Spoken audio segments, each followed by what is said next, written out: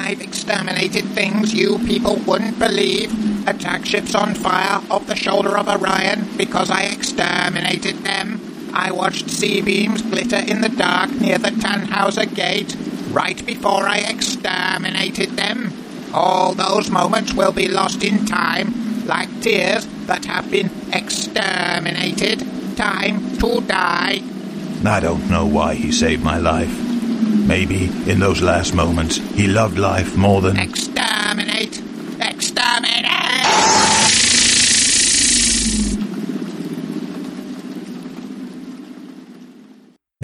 All the tabletop role-playing news. We aim to amuse and we aim to enthuse. And Morris's unofficial tabletop RPG. Hello, and welcome to Morris's unofficial tabletop RPG talk. I am Russ, aka Morris, or Morris, aka Russ, and with me this week is... Peter Coffey from the Southampton Guild of Roleplayers. Russ, as ever, I am absolutely delighted to be here. But wait, Russ, am I seeing double, or maybe even triple? Are you? Well, maybe. I have been hitting the dodgy homebrew cider a little bit hard lately, I gotta admit. But if you're referring to our two mysterious guests... they are super mysterious. Not one guest, two guests. What? You can't even get that kind of value. What? I know. I'm so glad we're not paying them. Yeah. Russ, we should probably tell the listeners who the guests are. That might be relevant.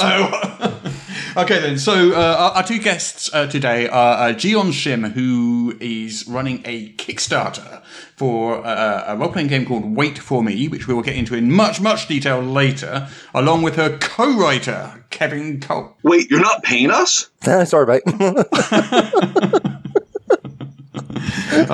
Yet again, Kevin doesn't read the small print. No, you're paying us.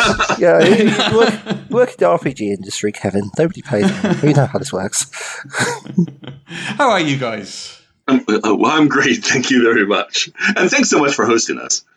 I know it's early there, especially for you, Gion, because you're in California, I believe. It is 6:16 in the morning here, yeah. Ouch. But it is wonderful to be here. And thank you so much again. Shall we do some RPG news? I suppose we could, couldn't we? Okay. Yes, let's. Do we have any RPG news? We do have some RPG news. Actually, let's start with The Green Knight.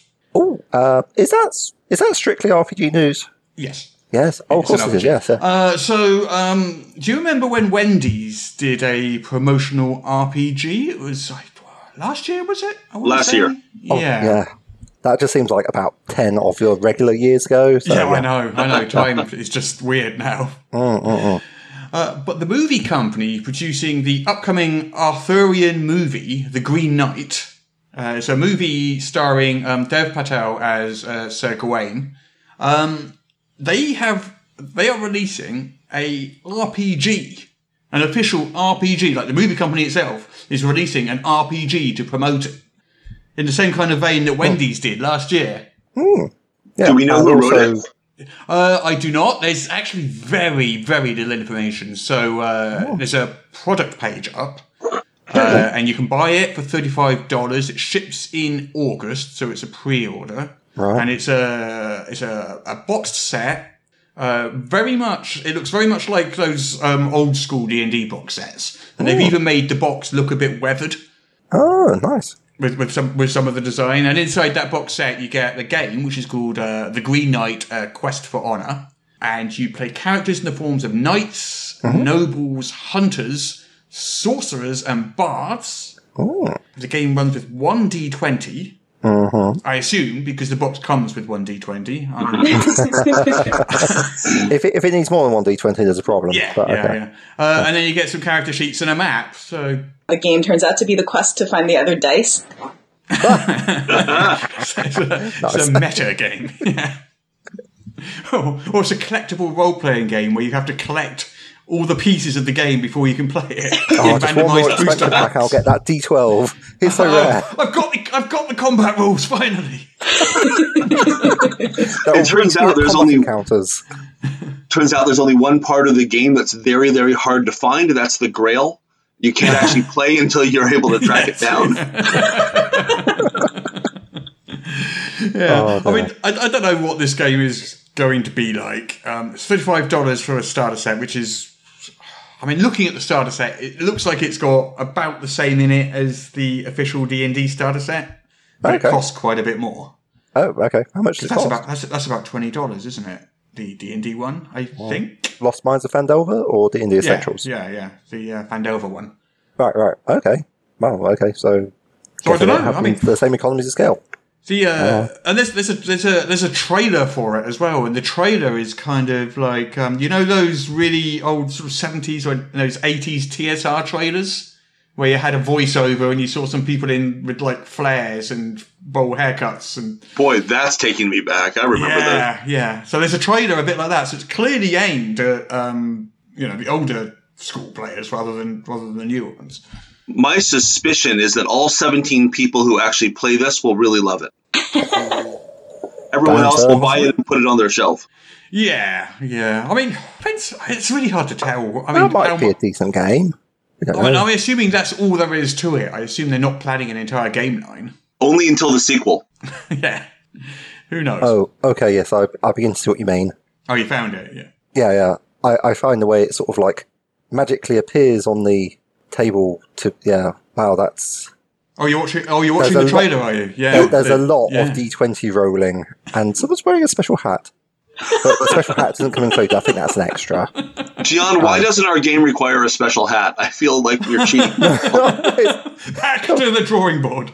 That's for the holiday game when everyone has the special hats already, and then we don't have to send anyone anything. Just like our game now. Yeah. Or maybe it could be a stretch goal. Anyway, so that's Green Knight. Definitely worth a watch for the trailer, if nothing else. I'm half tempted to pick it up just out of curiosity, but I am sure I would never play it, so I don't know. Maybe. It's fair. $35 is quite a lot for something you're never going to use. That is chunky. Probably more than you'll spend on the movie ticket. Yeah. Twice a movie ticket. Okay. So, how many people here think that they could save the Kobayashi Maru? What, in the famously unwinnable Star Trek simulation? Might have to hack the computers first. Cheat? You would cheat, Peter. It's good enough for Captain Kirk. It's good enough for me. I mean, he's a perfect exemplar of morals and values. Yes. I can't say that sentence with a straight face. Oh, dear me. Sorry. So, you can certainly try to save the Kobayashi Maru because Modiphius have put out the Kobayashi Maru as a scenario for the Star Trek Adventures RPG. So you're saying it's a one-shot? It is a one-shot, very much so, yeah. That's traditionally what scenario is. Have you played any of the Star Trek Adventures, Kevin? I have not. I haven't. And I would, if this were actually the simulation, I would definitely fail because I don't know how to code and I also don't know how to drive. So just on every count, that would be I think it's more of a test of command. So it's like you have people to drive for you. But I don't even understand. Actually breaking simulation is the hard bit. Yeah. I really appreciate the support, Peter. I gotta say, I would fail that really hard. I believe in you. Thank you. Well, you can find out for sure. You can download for free the adventure and find out for yourself whether or not you will succeed or fail. It's a fantastic giveaway. Could work with Modiphius. I always wondered about the Kobayashi Maru because it's famously a no-win scenario. So every cadet presumably goes into that test knowing that it's a no-win scenario. You couldn't keep that a secret. No. So Someone will get drunk. You can't keep spoilers. Yeah. So it's not really testing them what it says because it only works if you believe it's not a no-win. Does that make sense? Yeah. What? Maybe it's famously no-win. Maybe like no one's ever succeeded. But the manner in which you fail is the interesting part. But they're saying it could be possible to succeed. No. I just kind of think that if you go into a test which puts you in what you already know is a no-win scenario, all you're going to be doing is acting throughout that test to make yourself appear as cool and confident in a no-win scenario as you can because you know that you can't win. I think you just defined Starfleet officers. I guess so, yeah. But you're posers, you say. Well, that's a controversial for you, Kevin. I mean, what's your email address? We don't necessarily so Trekkies, you can email Kevin at... Right, let's move on from this nonsense. Let's move on to some D&D, shall we? Oh, if we must. If we must. Have you looked at the Unearthed Arcana or Arcana? in a shocking turn of events, I actually have this time. I know, right? So you can talk about it then. I know, with a semi-informed viewpoint, which is, quite frankly, unprecedented at this time. Then, Mr. Coffee, you have the floor. Does anyone else here play D&D? I do play D&D, but the campaign has been going on for 11 or 12 years. And it's in its last couple of sessions, and so adding new rules is not something we're doing. I understand. Yeah, it's okay. I quite enjoy playing a bit of D&D. I'm running some at the moment, so that's partly why it came to my attention, because there is a Poisoner feat, which is a good way to be able to get and use poisons rather than having to take the Assassin subclass. So, yeah, it's just to quickly interject there. So, the Unearthed Arcana is 16 new feats. Just to 16 new feats. At the front of the section, what we're talking about. 16 new feats from Wizards of the Coast. Yes, dropped yesterday. Yeah, exciting new feats. None of them appear to be particularly broken. I'm a little disappointed in Meta Magic because it only gives you 2 sorcery points to play around with, and for quite a lot of spells to get anything really cool, you have to have like a couple more sorcery points to play around with. But you're not a full-blown sorcerer, so I don't know. Did anything else catch my eye? Yeah, I think that was about it. Really, it's like they seem quite nice. They've got a lot of what they call half ASIs. We get +1 to a stat. Mm-hmm. And that lets you have the best of both worlds. It lets you have a small mechanical bump and also some extra customizability to your character. Yeah. I mean, you generally don't like Unearthed Arcana, do you? You as a rule, you tend to not like it. Yeah, I generally find because what they're trying to do is mechanically incentivize people to play these characters. They don't tend to be very well balanced. They tend to have they're a bit higher powered than they appear in the form that they later appear in, and that throws off games which aren't designed. I mean, basically, with feats, I tend to be a bit more liberal. Anything that gives you advantage for free, I'd say no to, because advantage should actually be quite hard to get. But yeah, they've got stuff like they've got Artificer Initiate, which gives you access to Artificer cantrips and spells, and some extra stuff like that. Fey Touched, I quite liked. Bonus Intelligence, and you get the Misty Step spell and another spell, which is quite nice, because wizards have either Observant, which is a decent feat, gives you +5 passive perception and +1 intelligence, or wisdom, which is, alright, or they have Linguist, which gives you extra languages, which have no mechanical effect in game, unless you're willing to gate off a lot of content, or Keen-Minded, which gives you perfect recall, and you always know which way is north. And I mean, those are nice, but I'd rather have +2 intelligence, So having Fey Touch is good. And then they've got stuff on the other end, which is like Fighting Initiate, which gives you an extra fighting style. I'm like, I don't think that's worth an ASI. I think it's just bad. I mean, you could keep changing it around, but it's just not. I mean, a fighting style... This is Peter's TED Talk. Well, you asked me what I thought of these things, so I'm telling you what I think of these things. And it's just I don't think they've gone OP. I think on the whole, they're generally a bit underpowered. Yeah.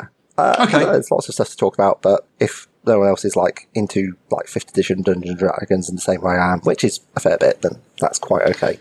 We should move on. There will be a link in the show notes so people can check them out for themselves. Hey, so friend of the show, Chris Spivey. Oh, yes. Harlem Unbound 2nd edition has hit the shelves from Chaosium. Nice. A lovely hardcover, but what's caught my eye, there's also a special edition leatherette. I'm always a sucker for these special edition leatherette things. Special edition leatherette covered version, which I am 100% going to be buying. Does it have the little bookmarks? I do not know. Well, yeah, I don't know, I just love the little bookmarks. I mean, leatherette is a big seller, but as soon as you get the little bookmarks, you're like, ooh. Have you had a chance to see Harlem Unbound, Kevin, Gian? Harlem Unbound is fantastic, and I haven't seen the new edition yet, but looking at the cover, I know the cover was nominated for one of the best covers for this year's Ennies, and it's just gorgeous. I might pass on the leatherette version just because I like how the current hardback looks so much. Yeah, I not only have I seen that cover, but my good friend Jabari Weathers did it, and they have been killing it. They've been getting hired by all kinds of RPG publishers and entities to do interior art and cover art. Their work is astounding. I highly recommend it. Yeah. I think, Chris is one of my favorite authors. He does good stuff. Yeah. But there's a chap who knows Call of Cthulhu. Is this the... I don't know if I can find what does the cover actually look like with the leatherette? It's kind of reddy brown with triangles on it. Oh, is this the sort of orangey one? Orangey, reddy, brown, yeah. Oh yes, Harlan Brown second edition. Oh, okay. Oh, that is nice. Oh, I see what they've done. Yeah, it's sort of like, I'm sorry, Russ, I can't tell you what the style is. I sort of recognise it, but I can't remember the name of it. But yes, that's a very, I want to say sort of like vaguely Picasso-esque. This is definitely the best bit of the podcast. Okay, fine, whatever. So... we'll just talk about how nice the cover is and not say what it looks like. Well, it's orange and brown and has triangles in. Yeah. Okay. Where were we? what else have we got this week? Dune RPG. Beta application. You can apply to join the beta test for the Dune RPG. There's a NDA involved. I haven't signed up myself, so I couldn't tell you what it looks like or what the beta test looks like. But if you are interested in the Dune RPG, you can join that closed beta test and start playing that game right away. Isn't that using the Modiphius? 2D20 system. That is correct. Yeah. That's correct. Wonder what they're beta testing. The Dune RPG. Right, what else have we got in the news? Wizards of the Coast. They are hiring a diversity manager. Good. So, of course, remember the thing with Orion Black? Was it last week or the week before? When they left Wizards and they wrote that open letter talking about the general hiring policies within the company. Oh, yes, specifically mentioned the tokenistic practices and just not being able to get given any work. So Wizards of the Coast has it was just this week, posted an ad for a diversity manager whose job will essentially be to address the issues that Orion was talking about. It requires someone with something like 7 years community management experience and human resources experience, a degree, So I've seen some people online sort of saying it's just a token gesture, but I think if you're hiring someone with that much experience and as a senior manager job, that's quite an investment. Yeah. That says to me they're taking it seriously. Yeah, it's not a junior position. No. So that's good. Whether they can actually make effective changes to the in-company corporate culture remains to be seen, but I imagine Hasbro will be paying attention because, it's not the sort of thing that any modern corporation wishes to have flapping around as dirty laundry. My suspicion is that Hasbro has come down hard on the senior management of WotC and is telling them to fix this. And they absolutely should fix it for a whole lot of reasons. It's a giant bureaucracy, right? It's very hard to initiate change in that organization. And the only way that they're going to be able to do it is by getting someone with enough authority to actually make those changes stick. So getting a senior person is totally the right choice. Yeah. Yeah. I don't know what the timescale on something like this is either. I mean, if you're talking about you've just put the job ad out now, it's going to be 2 or 3 months before someone's in a position, and then any changes they want to make is going to be a year or more. Well, I don't know about that. I mean, you've got to, but there's a whole recruitment process. It's got to get out. You've got to have the right quality of applicants, which is going to require a lot of people to be looking at and saying, well, what's it worth? Because I assume you're going to have to relocate to Seattle. I guess, yeah. And that's quite a gamble and so forth, because obviously depends upon how well supported you are. So it's going to be worthwhile, but there's a lot of risks to be factored in. So does it say how much they're paying, or is it TBC? No. Okay. And I've got no idea what a senior manager at Wizards gets paid. Oh no, Christ, yeah. Haven't a clue. There's probably people out there who do know, but I am not one of those people. No. So it's a risky job, but if the right person can be found, then potentially it could be quite a game changer. But it will probably be quite an uphill struggle because getting people to change what they're doing And I don't particularly see a problem with But it. it is important when you're the market leader, isn't it? When you are so visible. It is. You've got to set an example. Yeah, exactly. Right. I think we have covered all of the news. It was quite a light news week this week. Yeah, no. Yeah, went through that. You think it was the middle of summer?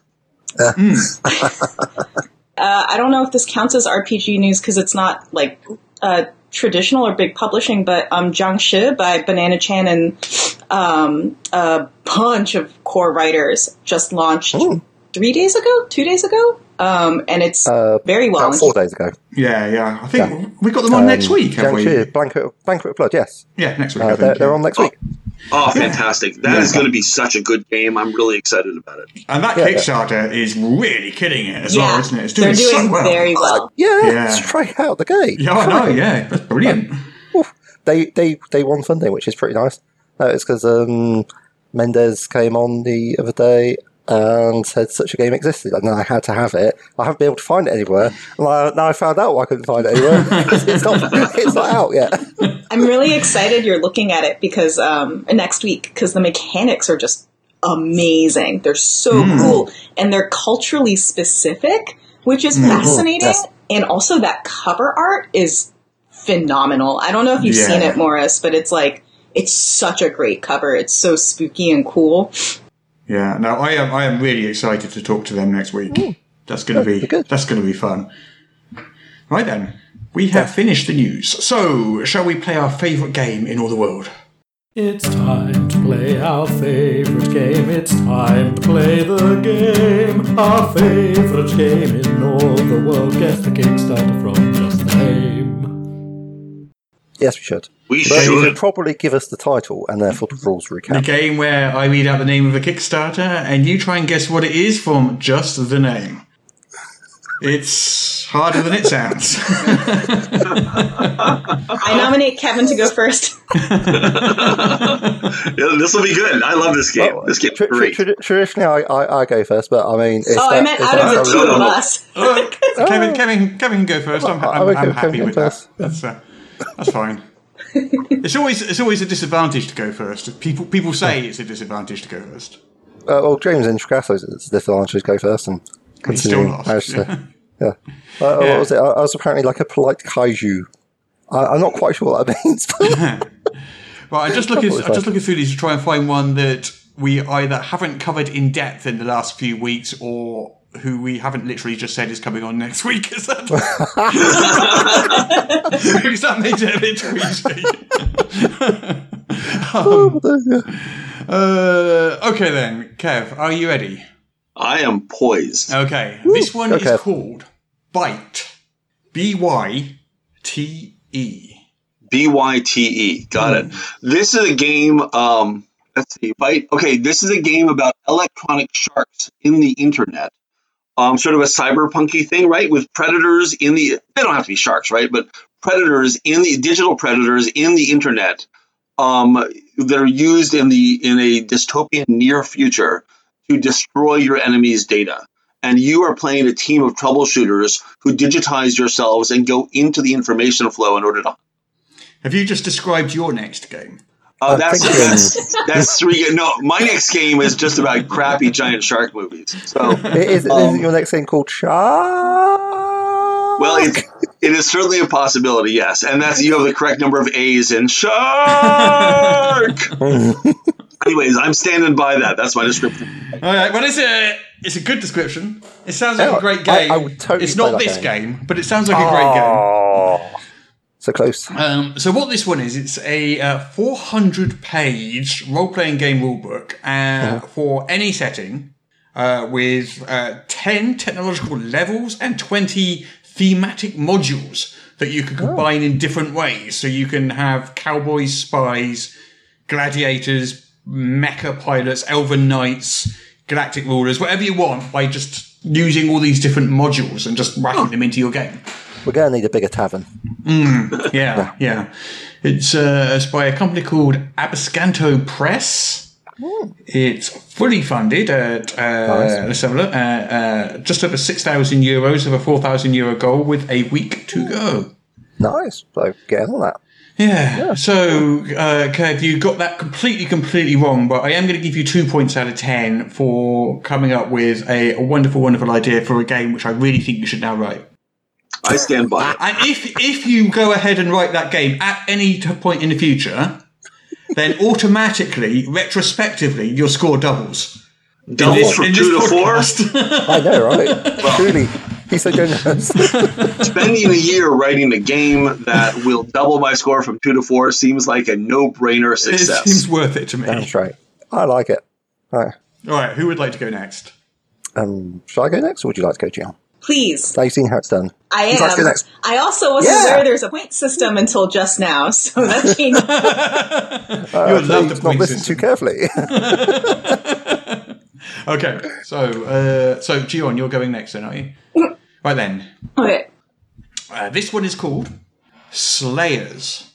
Oh, excellent. This is about the ballroom scene in New York in the early 80s. It's about how much you can slay. If you vogue harder, then you get more dice. Ooh, nice. Do the players have to actually dance while playing? Oh, absolutely. Yeah. Yeah. No. You have to. Yet What kind of again, game would you you've have just to? come up with an amazing. This is your next I game. signed up for this. Wait, are you saying that's not it? No, but we are exclusively revealing both Kev's and Gion's next games. It's brilliant. You heard it here first, only on Morris's unofficial tabletop RPG talk. So it's a binding contract now. You can't get out. No, absolutely. So what this is it's an RPG of Monster Hunters for Hire. That sounds awesome. Yeah, you help clean out the monsters that infest the alleyways and shadows of a haunted city cursed long ago. So, basically Buffy. It looks a little Buffy-esque to me, yeah. Okay. Yeah. Buffy adjacent. Yeah. That's okay. I mean, the cover art has what looks like revolvers and strange uniforms. Okay. In a very sort of cartoony kind of comic book style art. Right, so yeah, Gian, your score.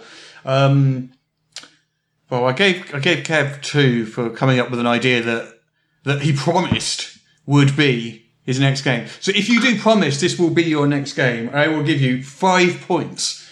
Ooh. Oh, which is one more than Kevin would have got. You can't.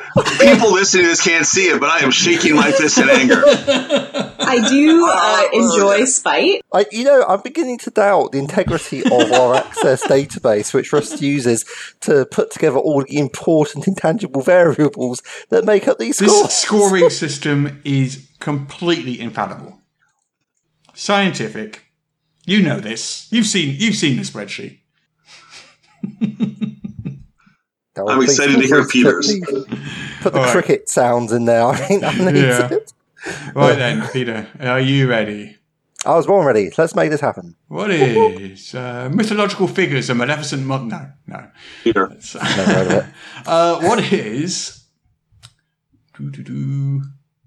Give me one moment while I scroll Could it through be them. that we've run out of Kickstarters? We kind of have, yeah.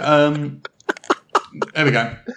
Okay. What is Veil of Ruin? Oh, well, thank you for giving me a nice, exciting title. Veil of Ruin. So I'm hoping for a certain level of mysticism.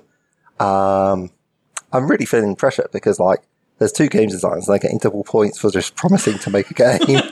Whereas I'm like, well, I can't make a game. No one wants to look at my games. All right, okay, here we go.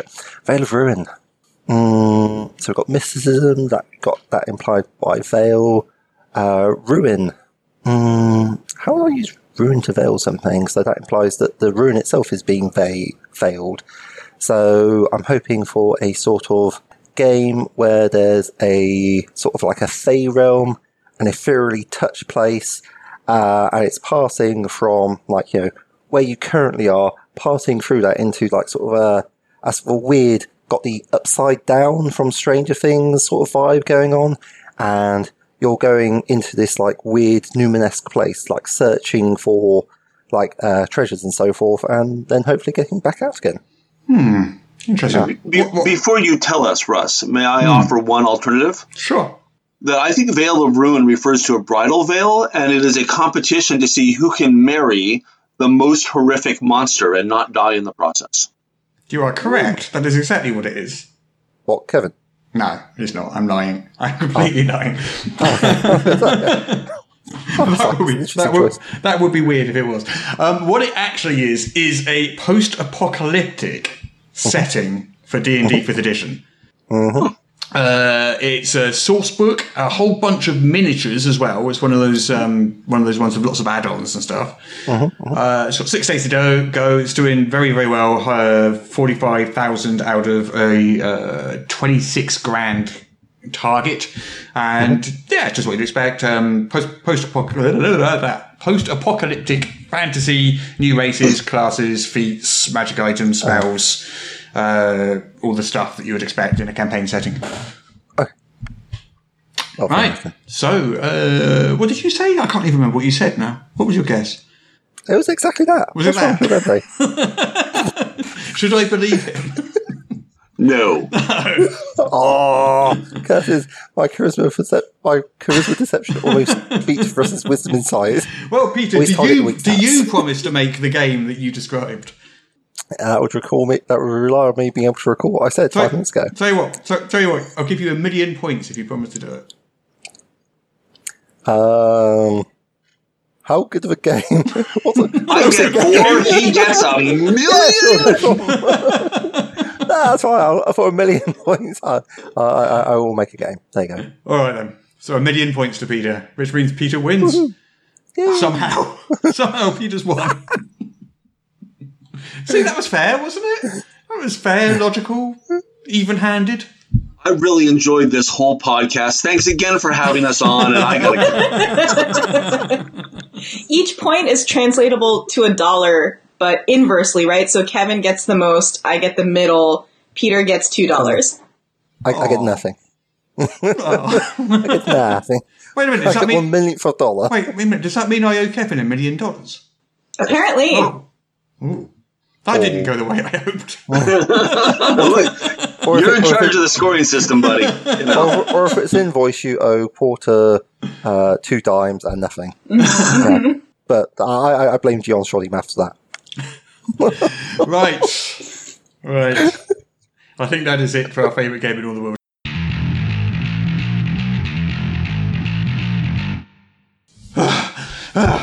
Phew, those steps are a bit steep. But here we are, on the 16th level. 16th? I'm only 8th level. No, I meant dungeon level. Oh, right.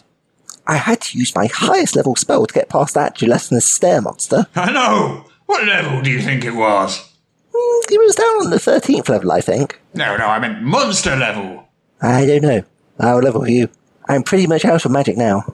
Well, there's no more steps, so at least we're on a level surface. Yeah, I really feel we should have gone up a level after that effort. We did! We're way higher up than we were before. Just look through the window. No, I meant character level. Oh, right. Anyway, what a view. But where's the forest? Oh, yeah, that's weird. Where did it go? It's been completely levelled. Don't be silly. Forests don't have levels. No, I mean has in flattened. Oh, my. Yes, it has. Levelled flat. Yeah. Oh, look. It's our old friend Bartholomew the Treacherous. How are you, old chap? Why is he levelling his crossbow at us? I don't know. But, everything okay? He looks upset. You don't think he's still angry about that criticism we levelled at him? Might be. Look, he's doing his level best not to pull that trigger. But, calm down. Focus on your breathing. Try to take slow, level breaths. That seems to have done the trick. Glad to have a level head in the party. You know, do we use that word too much? What word? Level. I mean, we've used it over a dozen times in the last 30 seconds. Have we? How peculiar. Interesting word, level. Lots of meanings. Did you know it comes from the Latin, libella, which means balance? I did not know that. How fascinating. Look, could we rest for a bit? Sugar level's a bit low. You know it.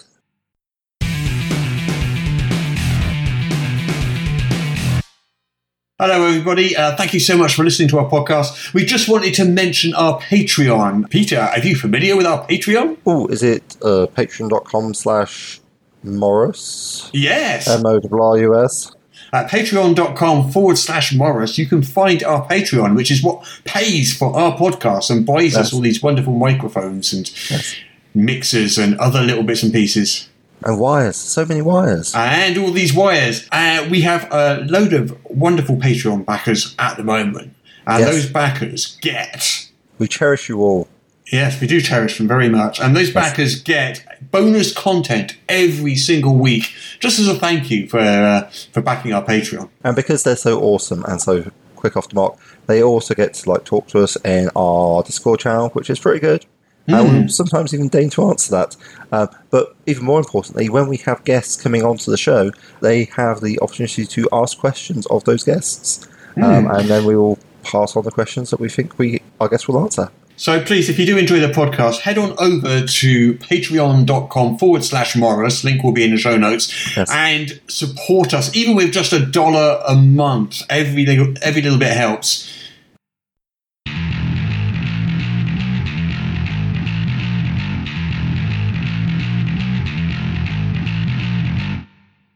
Shall we get on and talk about your Kickstarter?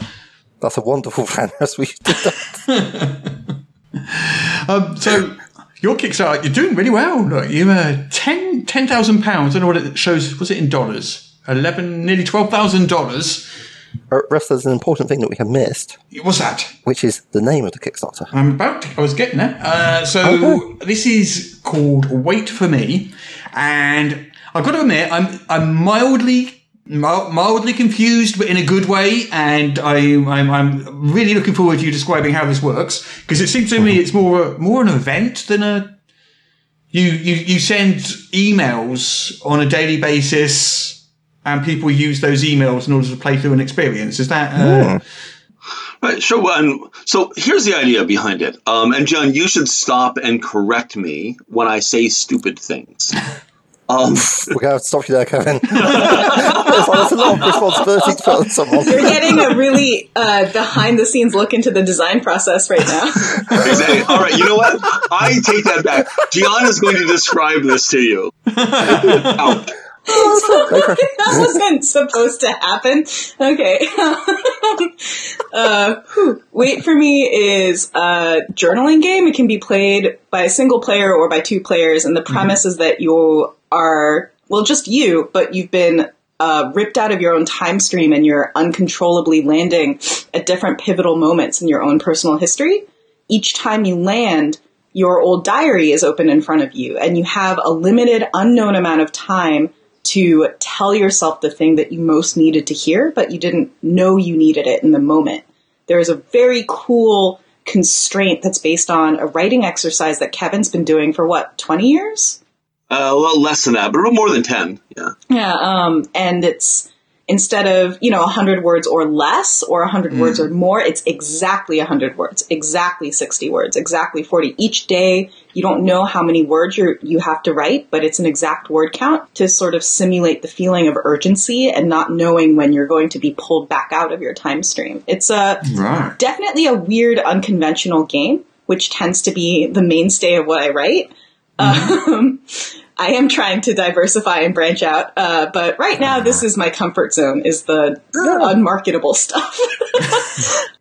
I think that sounds really interesting. You made 10 grand so far. I might have to eat those words, actually. A lot of people disagree about unmarketable. Is there anything you'd like to add, Kevin? Yeah, so I find this game idea really interesting. In the sense that I've for a long time, right, and right, we talked about Swords of the Serpentine ages ago, Russ, we've talked about Time Watch. I tend to write these big kind of traditional role-playing games that are about that are more cinematic and not particularly personal, right? They're not designed to make you feel stuff. And one of the things that Gian is astonishing about, and which I am learning a ton about, is how to make games that invoke emotions and that are more introspective. Right. So we're combining sort of my traditional love of and knowledge about time travel with that idea. what we wanted to do was get a game that people could play in a set amount of time, that you can play with just one or two people, and that would in both foster feelings of connection in the 2-player version, but also like help you come to terms with, especially right now in the middle of the pandemic when everybody is incredibly stressed out, help you come to terms with some of the choices that you've made in the past and to think through what might be different if you'd made different choices. And so the game does a few things. I think it makes you a better writer, frankly. It doesn't come, it's all digital. We're going to send out a PDF to the people who want the PDF, but we don't have to manufacture things and we don't have to ship anything. Because what the player is doing is creating their own artifact of play when they're doing this. You get a journal that you like, or a notebook that you like, or whatever, but you are taking this and you're making it your own by adding old photographs or old receipts, or marginalia and sketching in the sketching doodles as part of the prompts. So you're creating this thing over the course of 3 weeks that is completely and uniquely yours. And I love that about this. I think that it means that at the end of the process, if you're writing to the prompts, and they're like Xion said, they're up to 100 words, but no more than that. You're creating something that is very personal to you and that feels personal. And this is working on your own personal life? So there's a couple ways to play. I think that sort of the most effective way is when you are, because what the game does is it gives you prompts and things like, okay, you find you slide out of the time stream and you're in your own childhood bedroom. So take a moment that, you can hear the floor creaking in the way that you know so well. Think about what it smells like and what it looks like to be standing there in this place where you were when you were 9 years old. And your journal, your diary is with a cheap and crappy lock is open on the table in front of you. What's the information you need to tell yourself right now? And by moving you around that idea of non-linear play, right? You sort of jump forwards and backwards.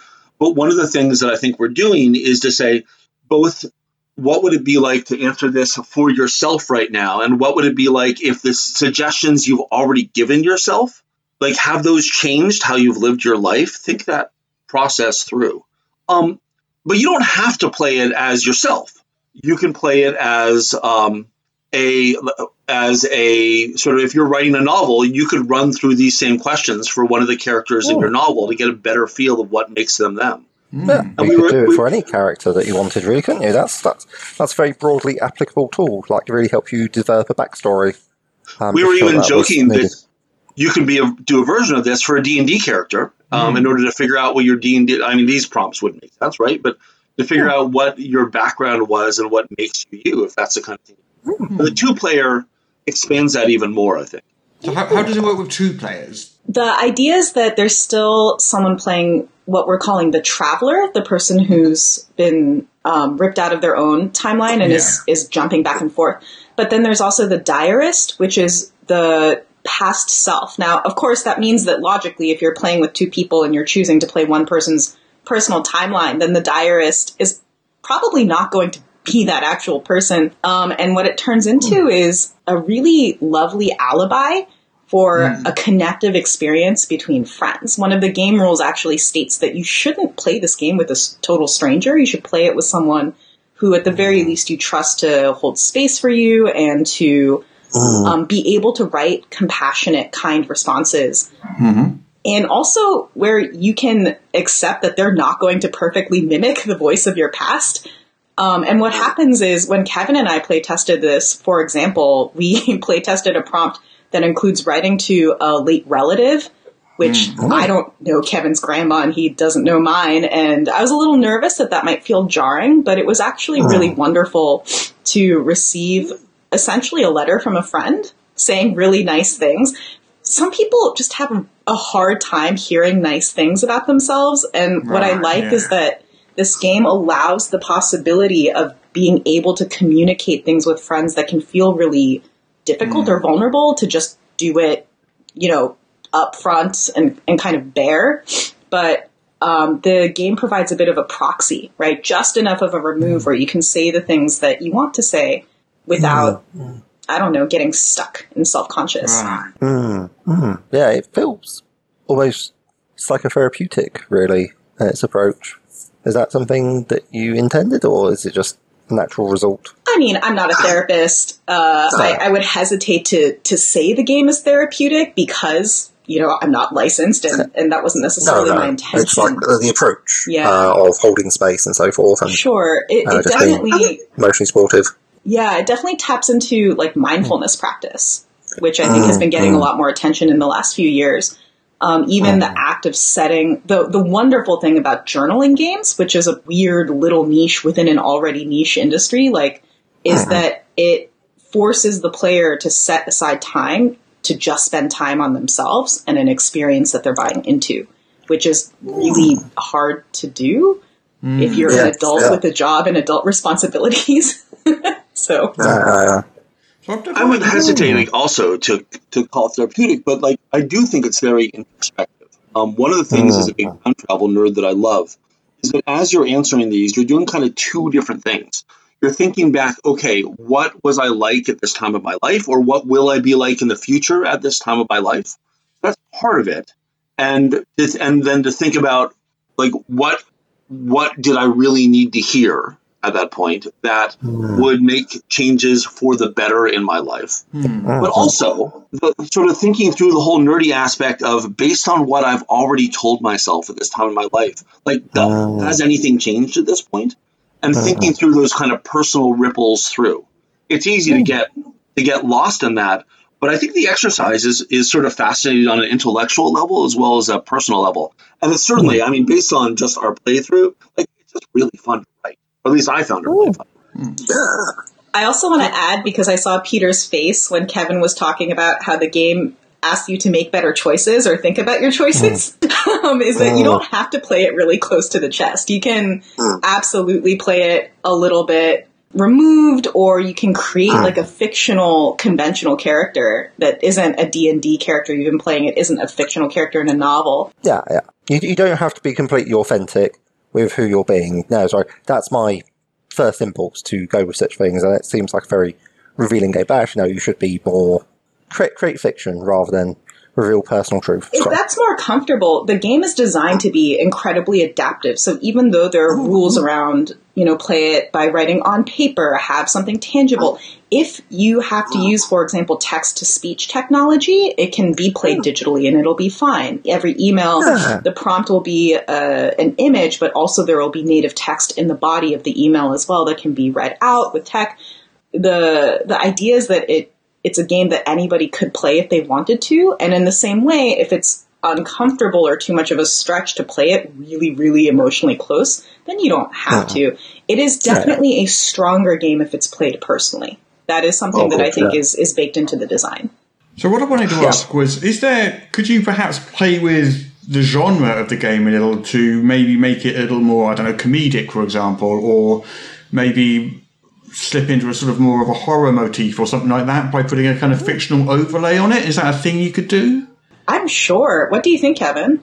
So I think that's absolutely a thing you could do. We, when we were looking at what kind of game to create, one of the things that we looked at was, what's the name? Banana Chan's and Doug Lewandowski's game, The Wishing Sigil. Right, by the people who are at least one of the people who's going to be on the podcast next week. And The Wishing Sigil was done by Banana Chan of Jiangxi and Doug Lewandowski of Kids with Bikes. And it was a advent calendar journaling game where basically for however many days is an advent, you got a prompt every day and you're playing a small child working in a Victorian factory, and it's a horror game. And I thought that was pretty neat. I think that you could probably play Wait For Me with a definitive tone in mind. It's not designed for that necessarily, but it certainly wouldn't be hard to hack or to adapt in that regard.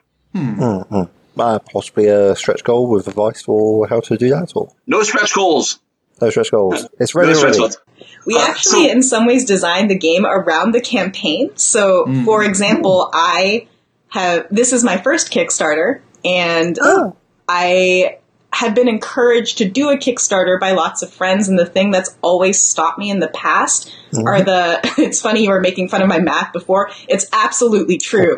No, don't apologize. It's accurate. I'm terrible at math. And which is why distribution and manufacturing costs and trying to factor them into a Kickstarter and the gamble that's involved have always felt really intimidating to me. And so when Kevin and I were talking about writing a game together, one of the first things I said was, could we do something where we don't have to print a bunch of books at the end? And that's been wonderful. I love not having to do that. Yeah.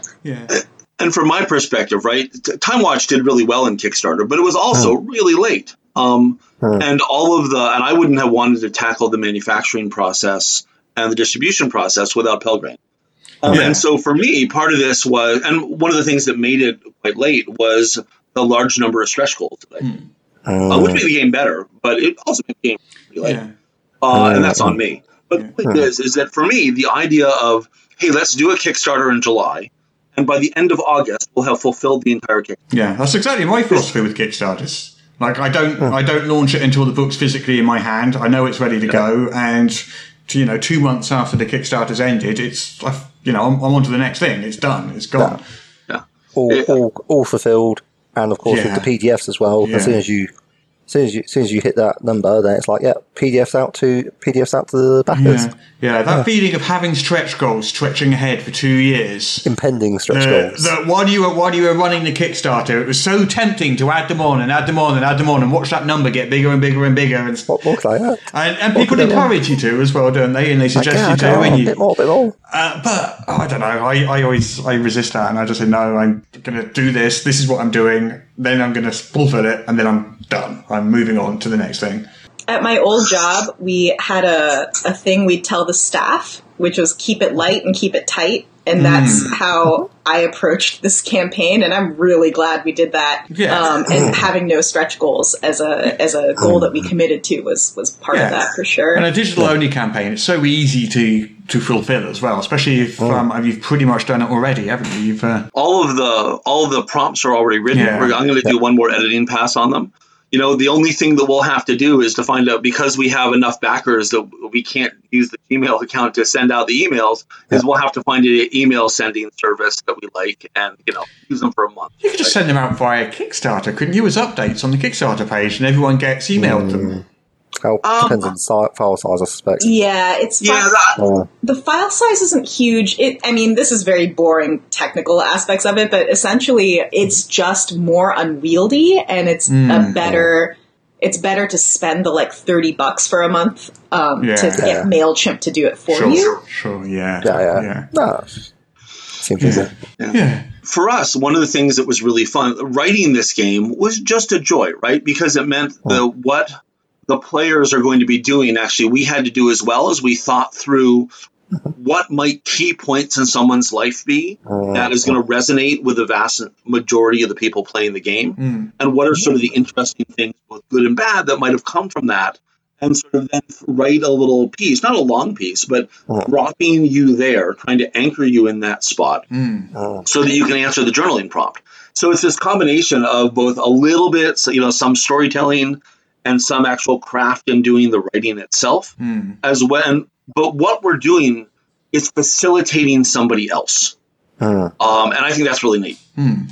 So what's the sort of work distribution between the two of you? Because I'm getting the kind of sense that it's sort of Gion's brainchild mainly. Is that right to say? I think Gion has more experience with the journaling aspects and the writing journal games, which is working with Kevin's knowledge of time travel to bring together this creative partnership. That's the impression I have. I don't know. What we did, we each wrote half of the prompts. Yeah. And then we went in and edited the other half of the prompts to tweak them in order to end up with a total that we both really liked. The art for the Kickstarter and sort of the art that we're using in the images is all Gion's creation herself. Wow. Okay.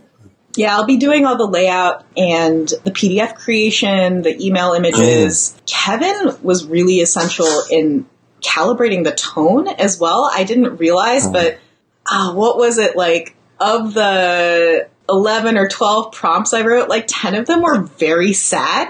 Right. was going through the first pass, he was like, I just feel like me. He was very kind about it, but there is a lot of like intangible labor that it's impossible to put down like on a spreadsheet. Yeah. But I'm so glad that you stepped in to say that. It's been really. Maybe we should write a game that doesn't bum everyone out when they play it. Exactly, which can be a challenge sometimes when that's your bread and butter. Yeah. Our workflow. Our workflow is really interesting in the sense that we'll have a quick Zoom call in order to touch base. We'll jump onto a shared Google Doc, and so we'll be writing simultaneously and commenting on people's stuff. And then we just have a quick Zoom call at the end of that process to debrief. The efficient way to design when you're 3,000 miles apart. Yeah. The shared Google Doc is great. It's something that I picked up from when I was collaborating with Jason Morningstar back in March when we were we made a little, like a tight little suite of 6 games that are all designed around the mechanic of picking up trash. Because we really wanted to make a game. I have a background in outdoor education and naturalism, and we wanted to make a game where it would force people to get outside, or incentivize, I should say, people to get outside and actually do some stewardship. And then the pandemic hit, and no one wants to touch trash or each other. So it's not really. I still love these games. I'll probably talk about them more later, but for now, they're on the shelf. I will point out, by the way, that one of the tiers I really love about this is that you can get the buy-in on the game is quite inexpensive. I think it's $5 for just the emails, or $10 for the emails, plus a PDF at the end, so that you can just play it whenever you want to. And one of the things that we do have a tier where, in addition to our game, you get a suite of 6 games that Gian created previously. Right. And that has turned out to be spectacularly popular, which just makes me happy. Yeah, no, I've got that up in front of me right now. Yeah. Yeah, it's been really nice. I've mostly written solo or 2-player games, and so I think that's one of the ways in which this game really falls into my comfort zone. But everything else about how it's gone to market, the Kickstarter, pushing it to broader audiences, that's all Kevin.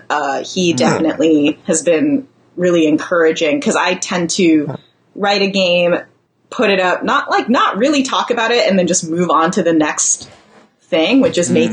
I get the feeling you're a bit shy about it. Like you don't really value your creation. Is that fair? Wow, that it's like you're playing the game right now. Way to just go right for the personal question. Sorry. No, don't apologize. It was just very funny. A little bit, because I came into game design as an offshoot of my day job. I worked a really weird day job, which was through this company that teaches outdoor education and really emphasizes trying to connect kids with the land.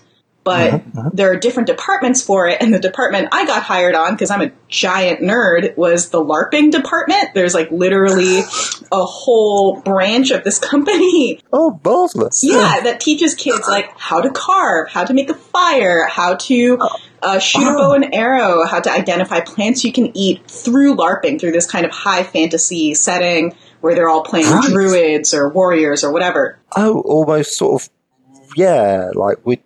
I suppose we'd do that as more of a reenactment thing.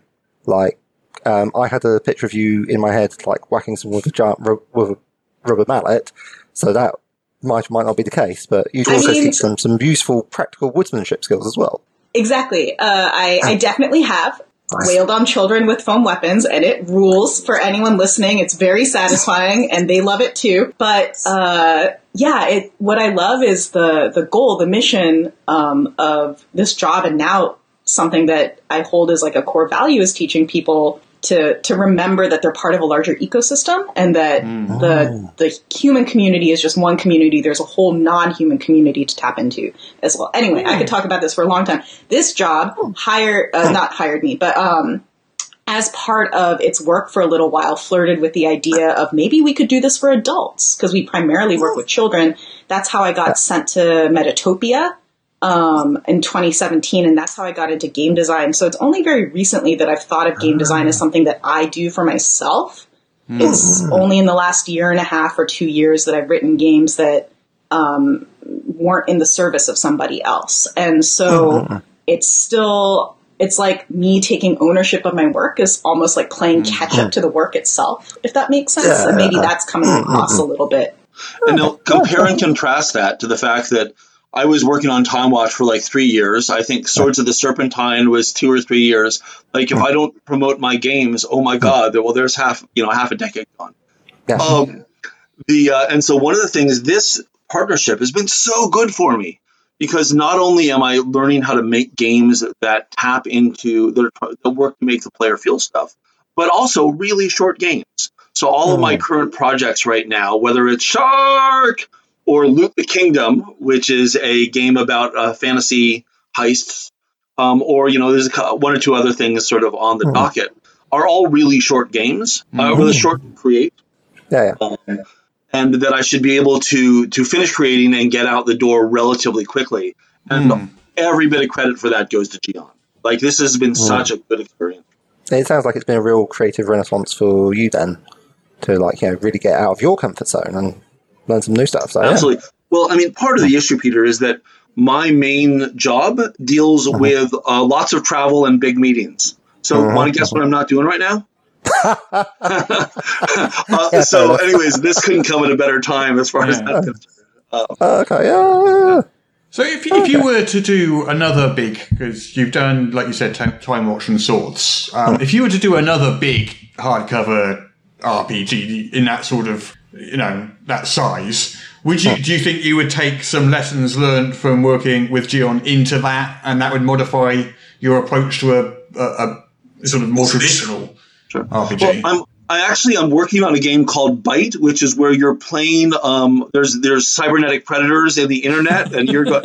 Oh, I'm sorry. Well played, Sam. Well played.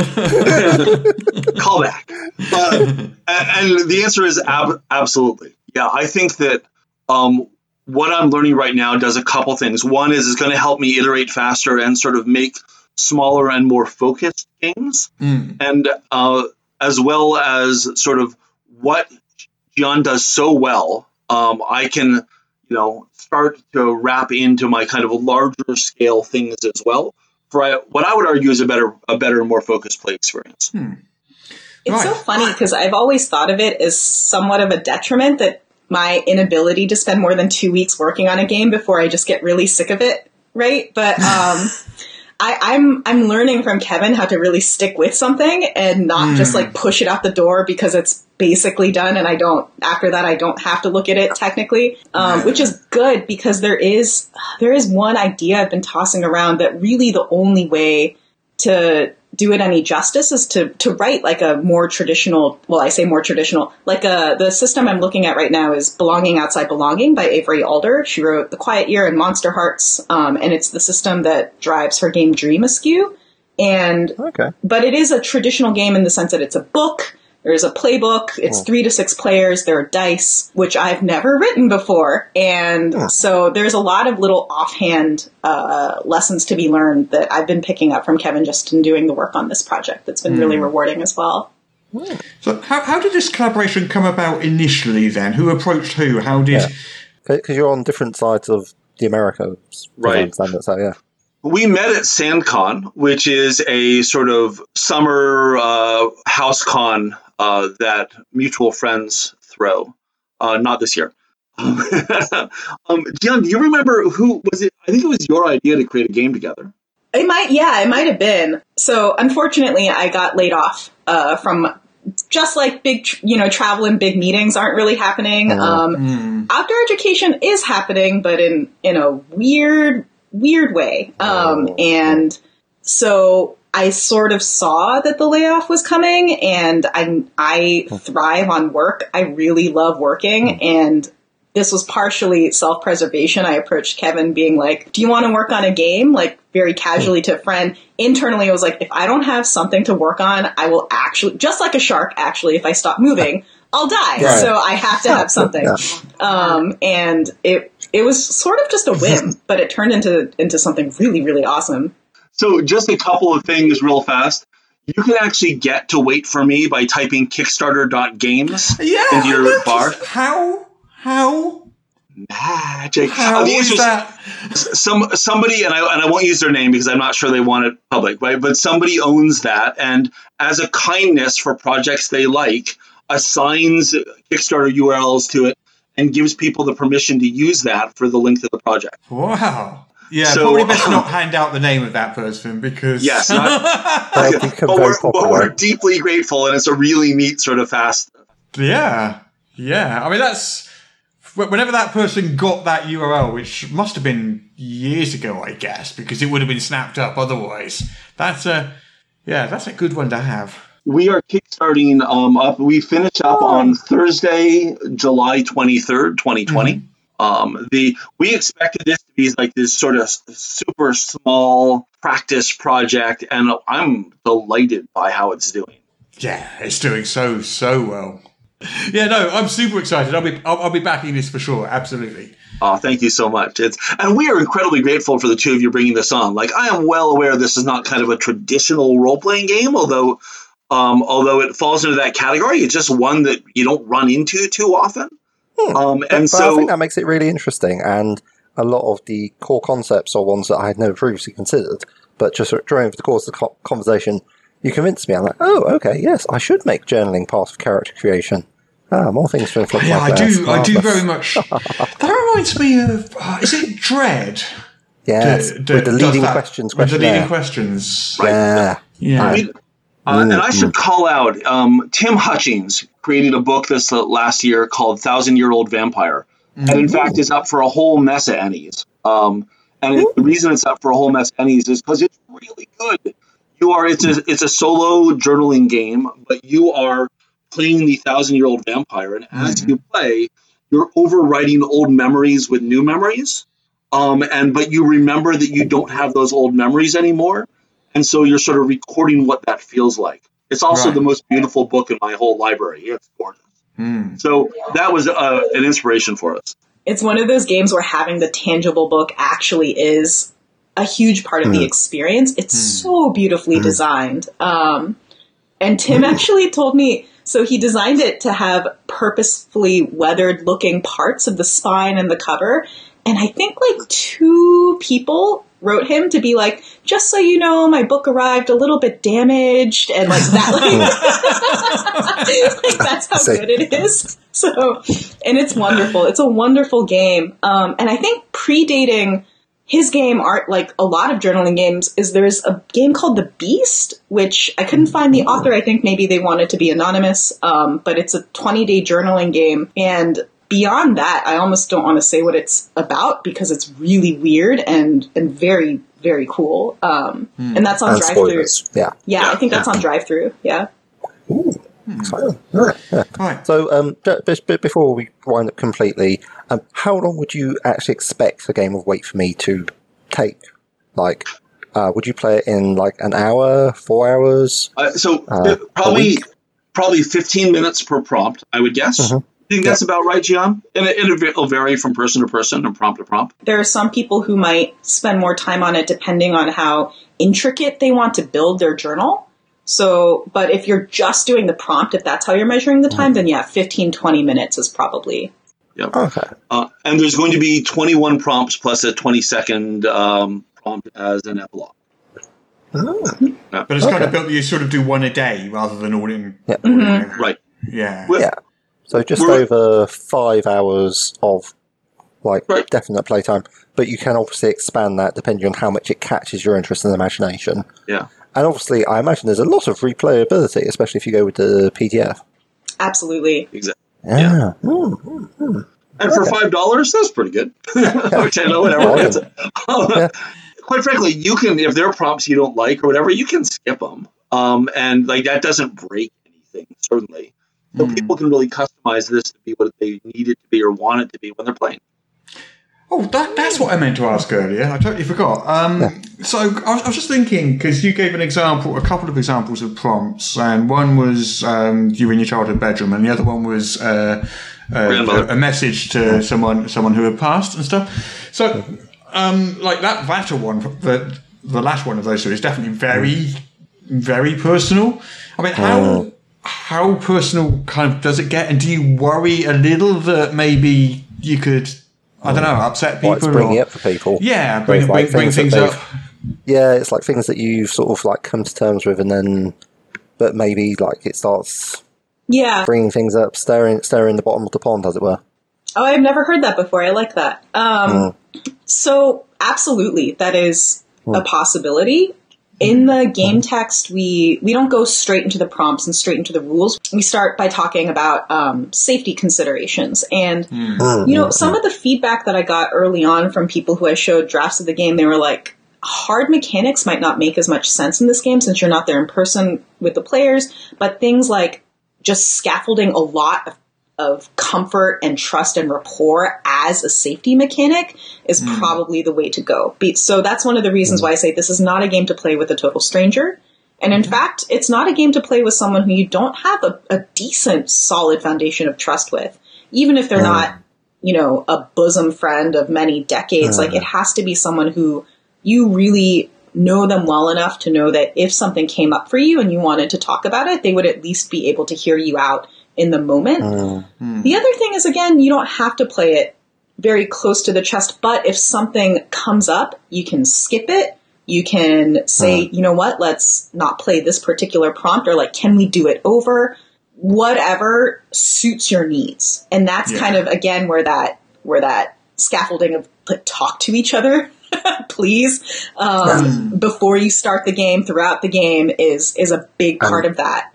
And consider what you're going to reveal. Yeah, consider check in with yourself too. Like the X card, all of these safety mechanics that have come up in games recently, they're for yourself too. I include them in my solo games because sometimes people just leap headlong into the play of the game, which is wonderful. And then it's only as they're mid-stride that they realize, like, oh, this is actually really emotionally affecting. And some people enjoy that. Some people don't. So that's something that I really want players to check in with themselves about first before they launch into the prompt for the day.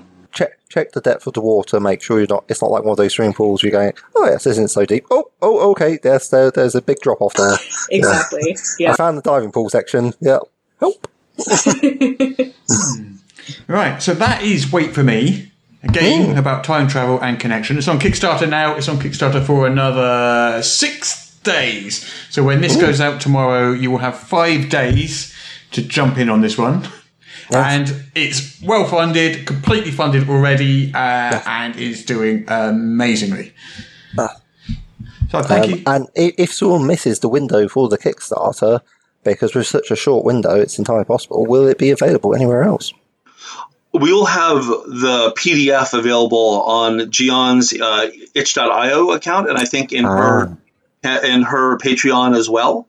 And when I get off my butt and create an itch.io account, then I'll have it there as well. Cool. Fantastic. Yeah. Cool. So thank you both for coming on. It has been fantastic talking to you. And I am super, super excited about this Kickstarter. And I'm super excited just because it's a completely new type of game that I'm, like journaling games and things like that, I am not at all familiar with them. So this is going to be my first look at that type of game. So I'm super excited I like Kevin, I suspect it's going to possibly affect some of my future game design also. That's really nice. Well, thank you both so much.